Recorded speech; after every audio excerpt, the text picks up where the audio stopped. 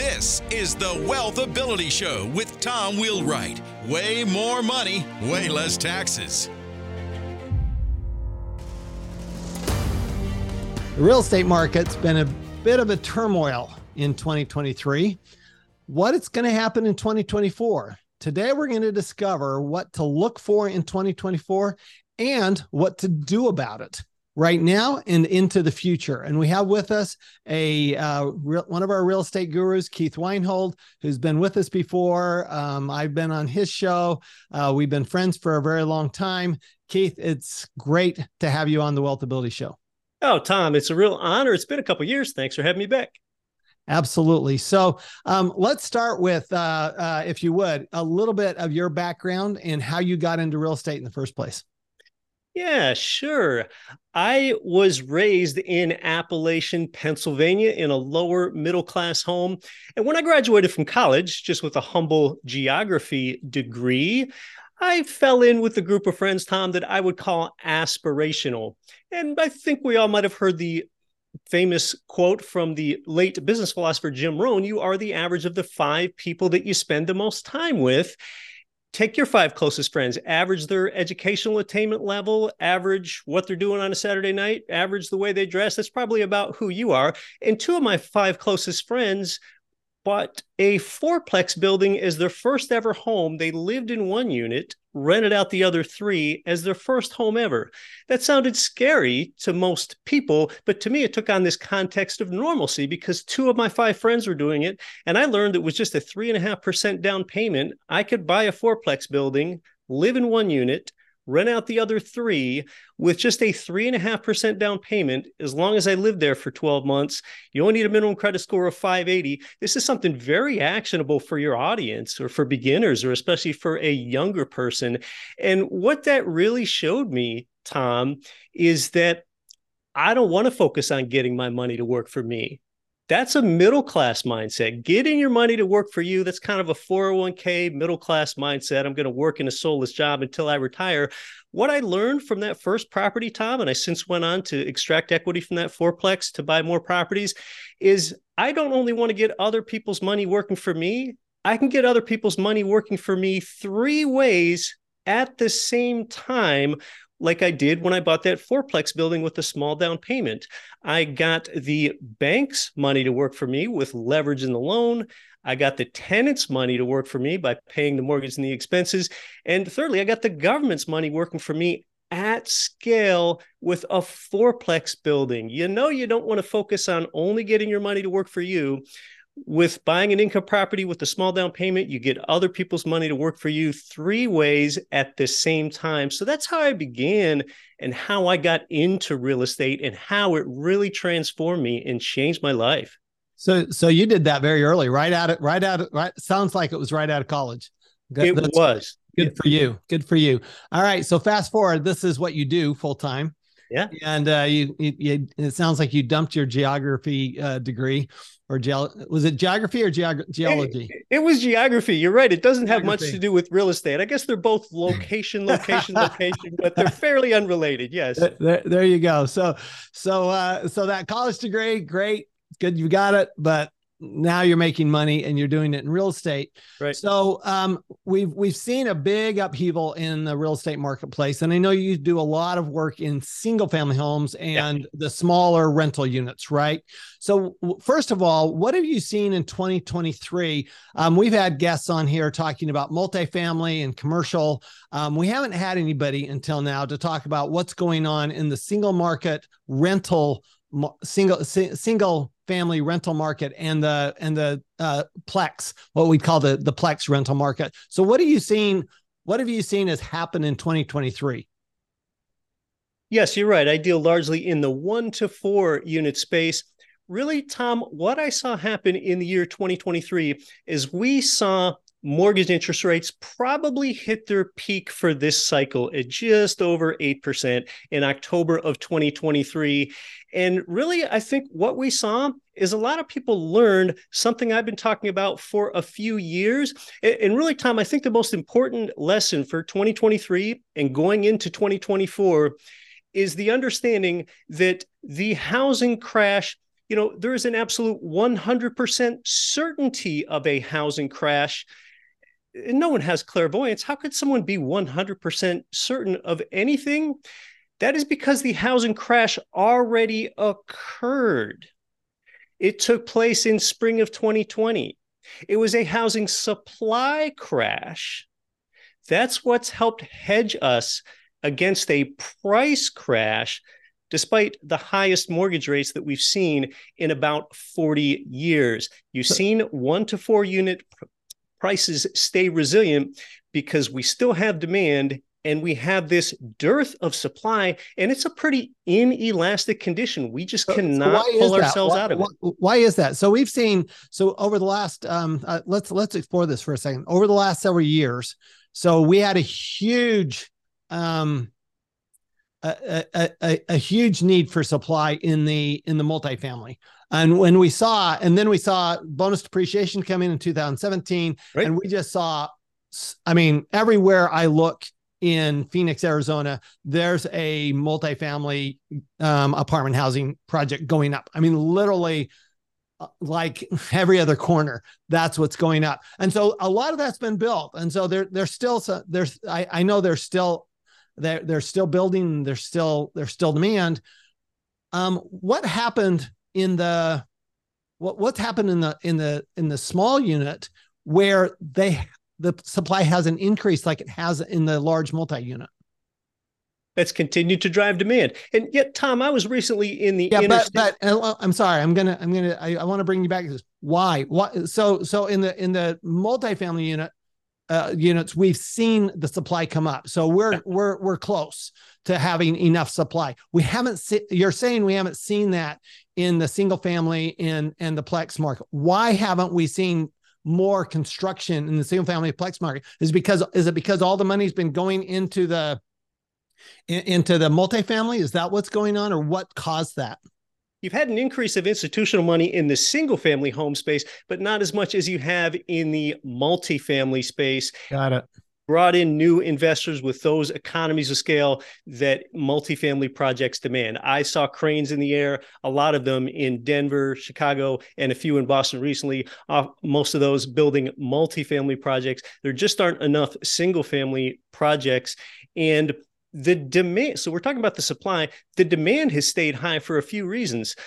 The population growth in the United States is only about 0.5%. It's really down, but the family size is smaller. It's about the way that people choose to live.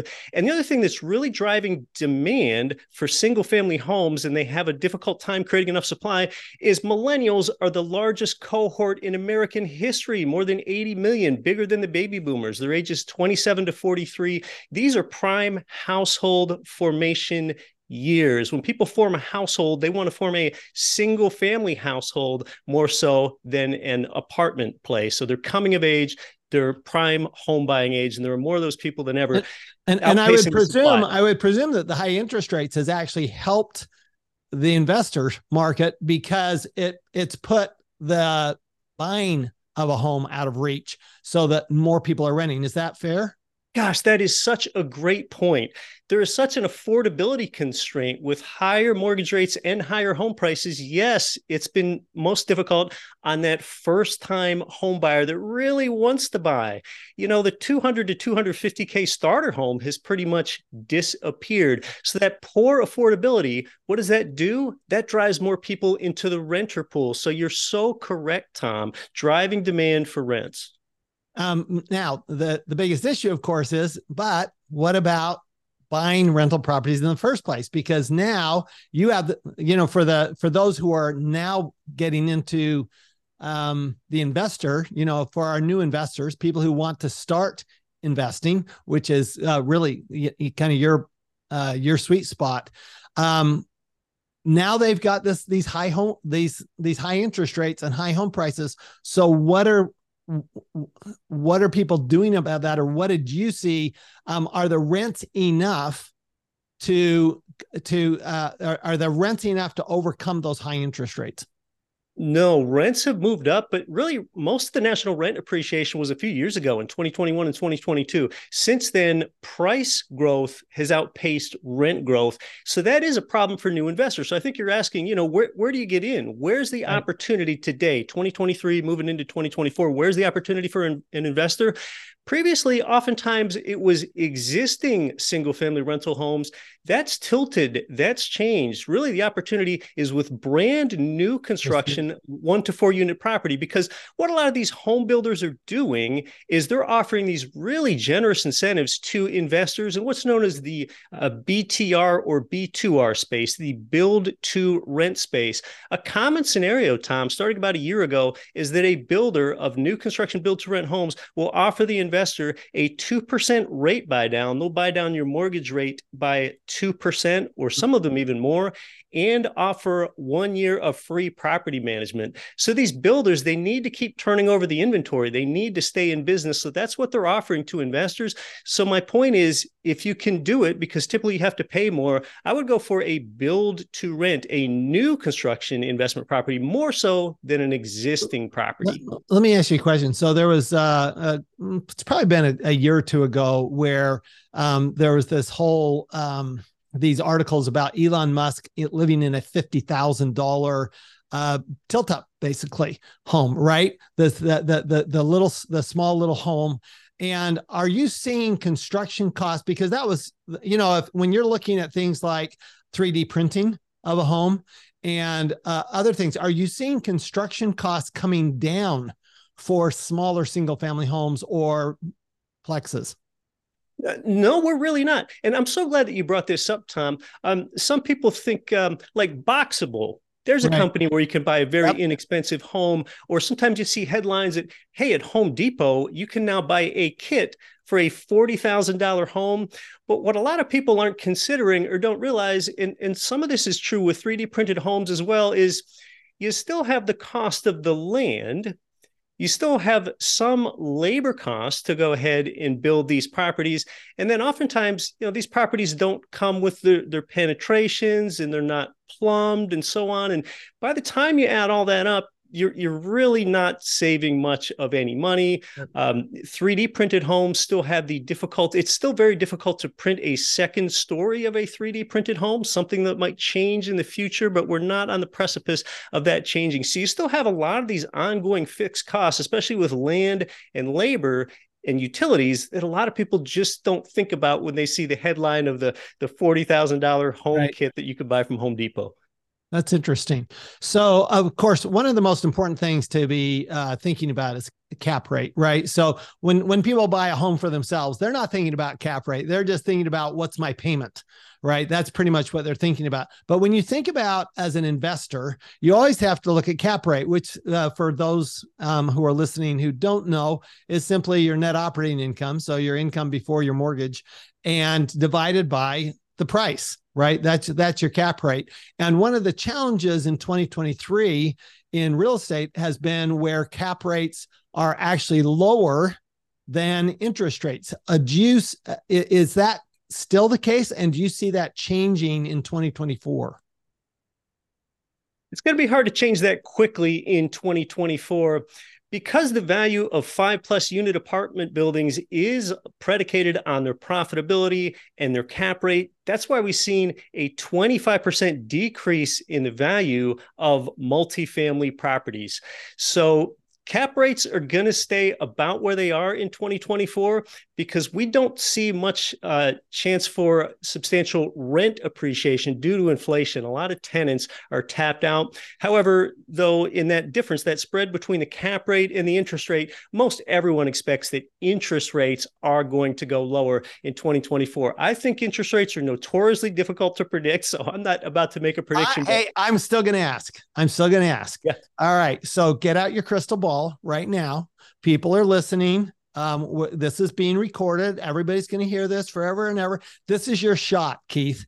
Predict interest rates this time in next year, December of 2024. What do you think interest rates will be? If they are, and currently, so they're currently right around what? What are you seeing mortgage rates at right now? 7. They're almost exactly 7 right now. And this is a 30-year fixed owner-occupied rate. Okay, 7% owner occupied. What are they for a for a rental unit property?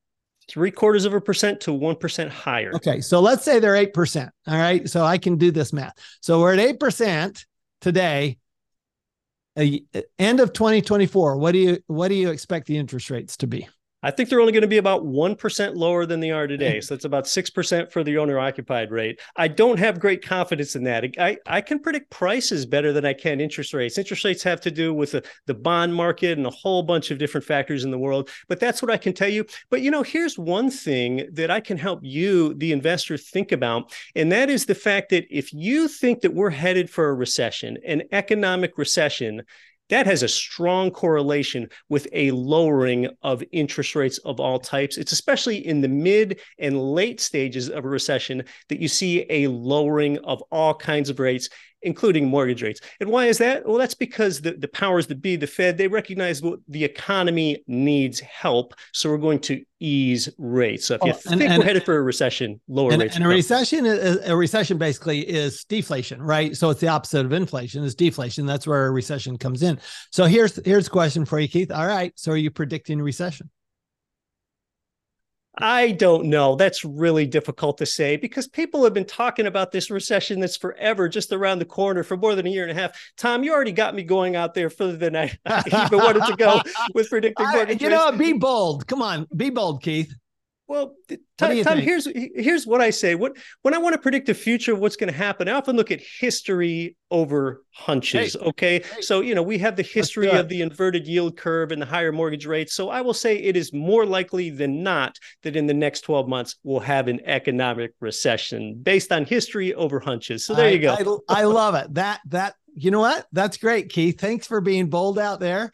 So you heard it here. Keith Weinhold is predicting a recession, or at least a downturn, right? We won't use technical term recession, but downturn in 2024. And what you're talking about here, the inverted yield curve, to make sure everybody understands it. Normally, a long-term rate is going to be going to be higher than a short-term rate because you're taking more risk in a long-term rate when you're talking about investing in a bond. But an inverted yield curve, long-term rates are lower than the short-term rate, right? So the short-term rate is higher. So what happens is that means that people think that it's going to come down the road, right? And so they actually think that the short-term rate ends up being higher. Did I get that right? Yes, you did. So that condition's been inverted. It has not been normal. And oftentimes that's the precursor to a recession, which still hasn't come. Exactly. So historically, what happens is when that curve changes, and if you look at if you want to go on, there's plenty of websites you can go to see, and just Google inverted yield curve. And what you'll see is that historically, way more often than not, I would say 80 to 90% of the time, after the yield curve goes back to normal, that's when we start seeing the recession, because that's an indication that, guess what? Things are coming down again.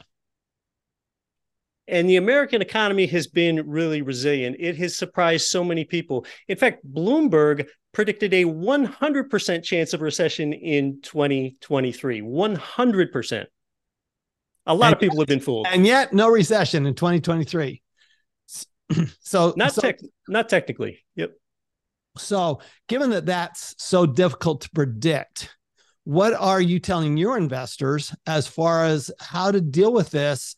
Because home prices have kind of leveled off, but have they come down a lot? Home prices and fourplex prices? No, they really haven't. Over the past year, we've had 2 to 3% appreciation, pretty modest, lagging behind historic appreciation rates by a little while. Most expect inflation to stay somewhat elevated into 2024. And real estate is more than just a hedge against inflation.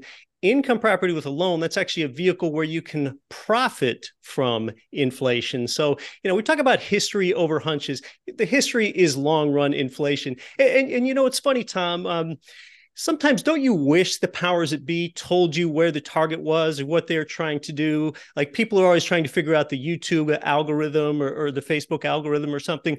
Well, the Fed tells us that they're targeting 2% inflation. When you look at how the CPI is calculated, you can easily make the argument that it's higher than 2%. They're telling us where it's going. So, we know what's coming.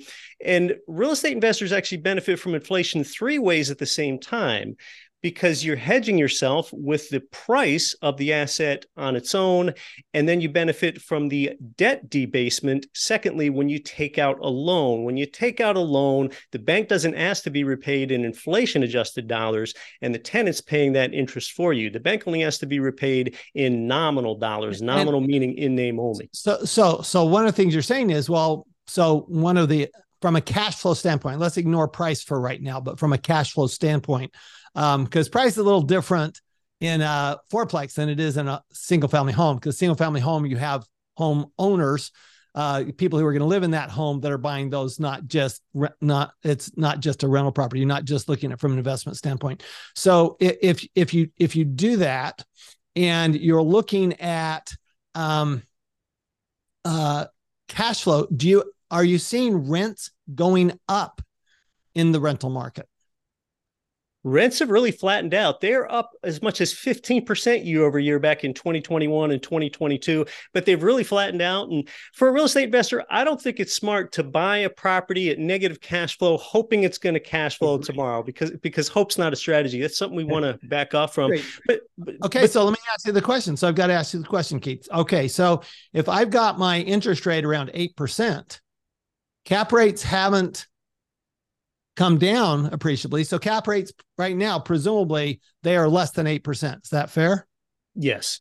Okay. So that means that we're upside down. So we talk about inversions. We're actually in an inverted cap rate situation where our cap rate is lower than our interest rate. So actually borrowing money to buy the property actually costs us more than we'll get. So it's a pretty rough strategy. Like you say, you don't want to bet that that's going to go up so that then you can end up, your cap rate basically takes care of itself. So what are you telling people right now for the next 12 months? What are you telling your investors?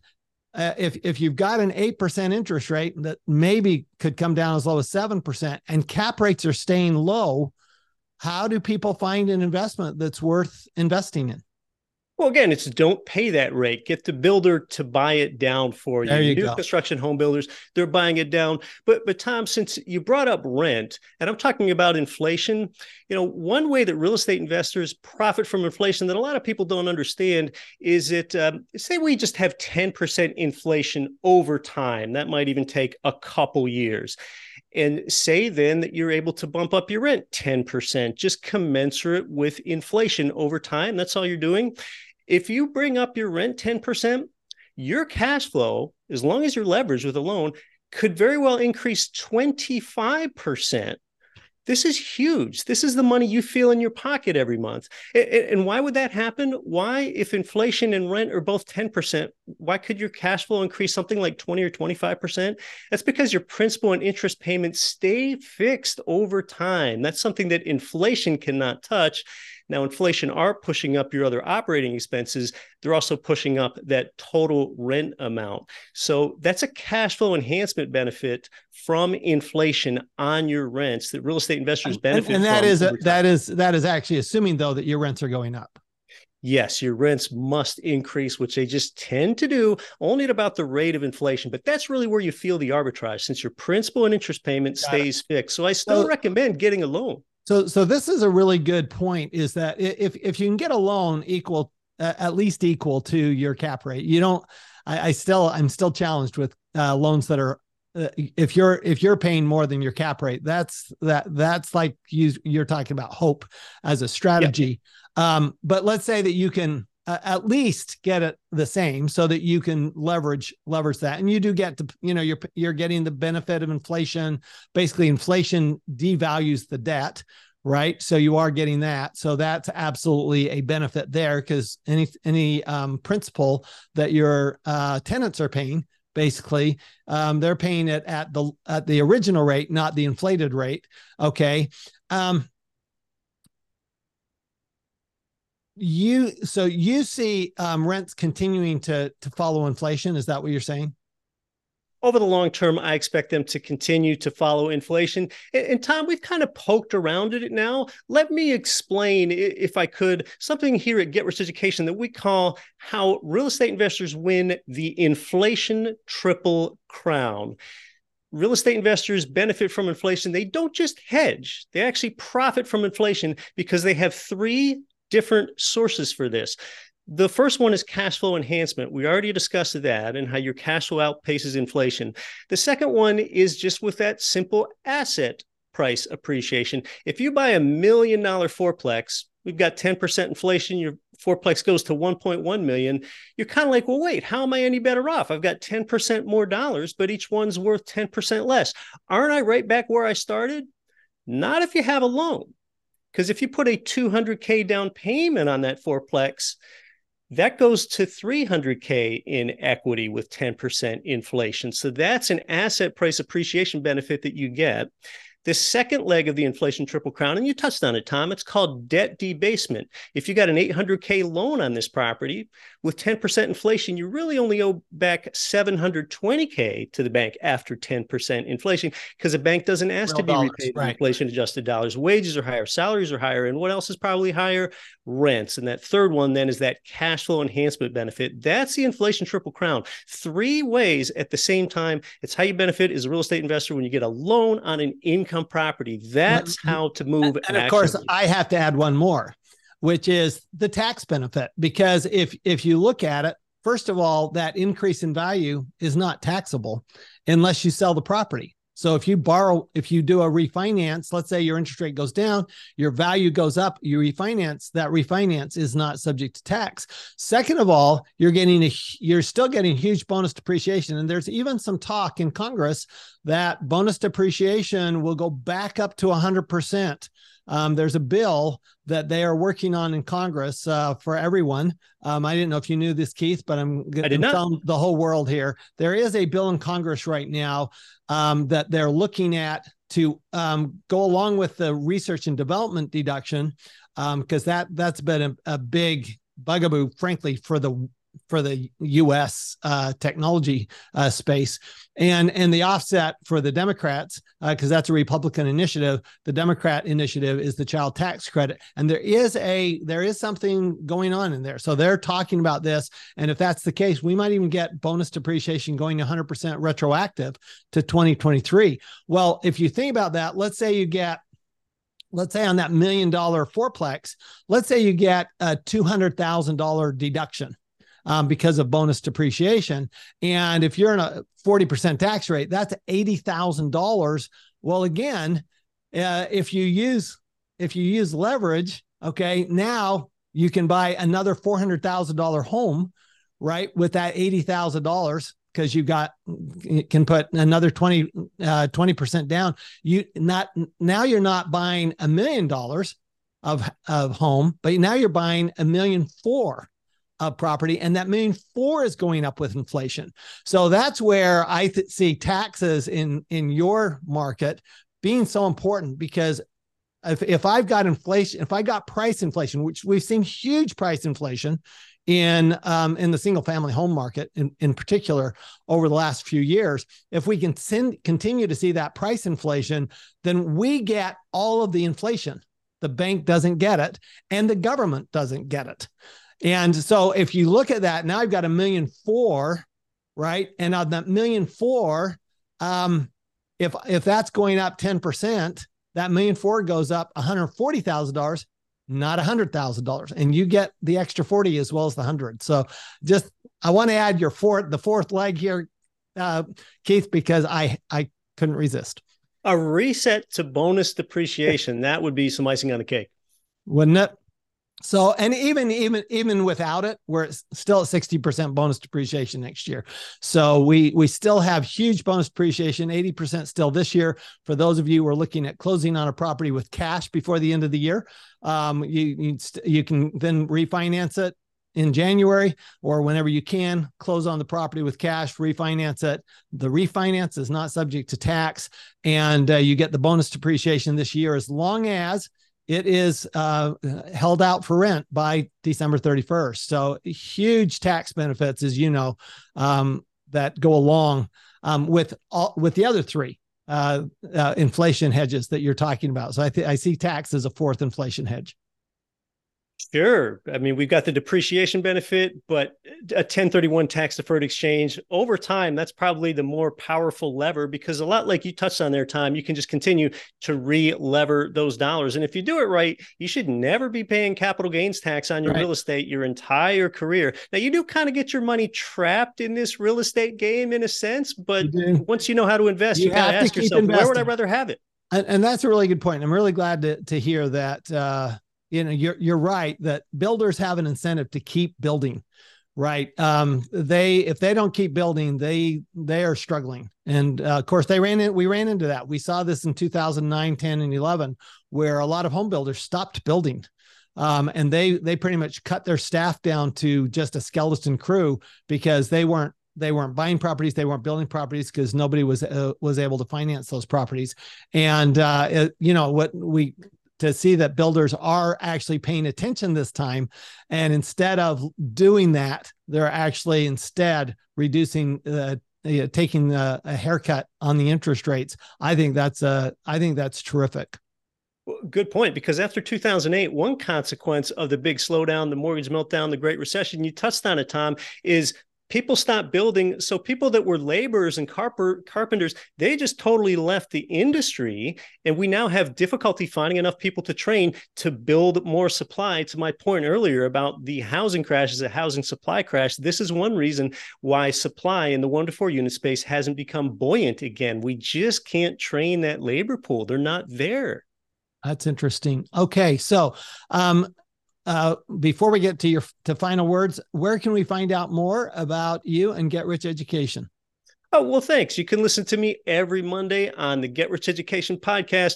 People's money either starts out in real estate or ends up in real estate. We tell you why and how. And if I can, Tom, real estate pays 5 ways at the same time, just regular buy and hold property.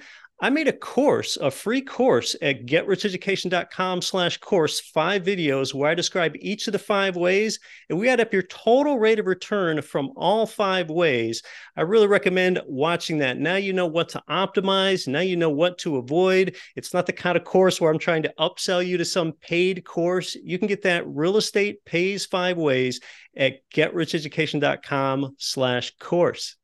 That's awesome. Thank you for making that offer. I think that's terrific.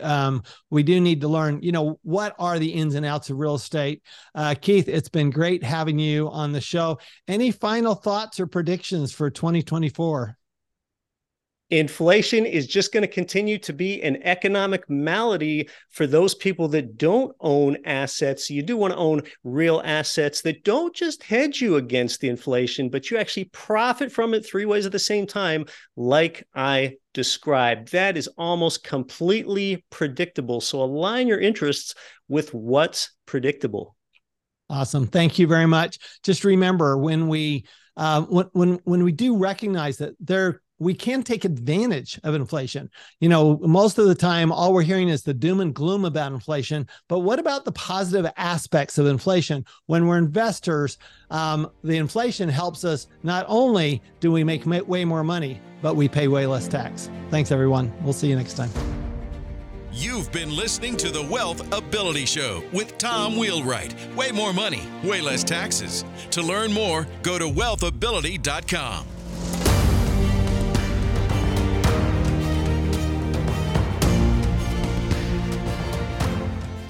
This podcast is a part of the C-Suite Radio Network. For more top business podcasts, visit c-suiteradio.com.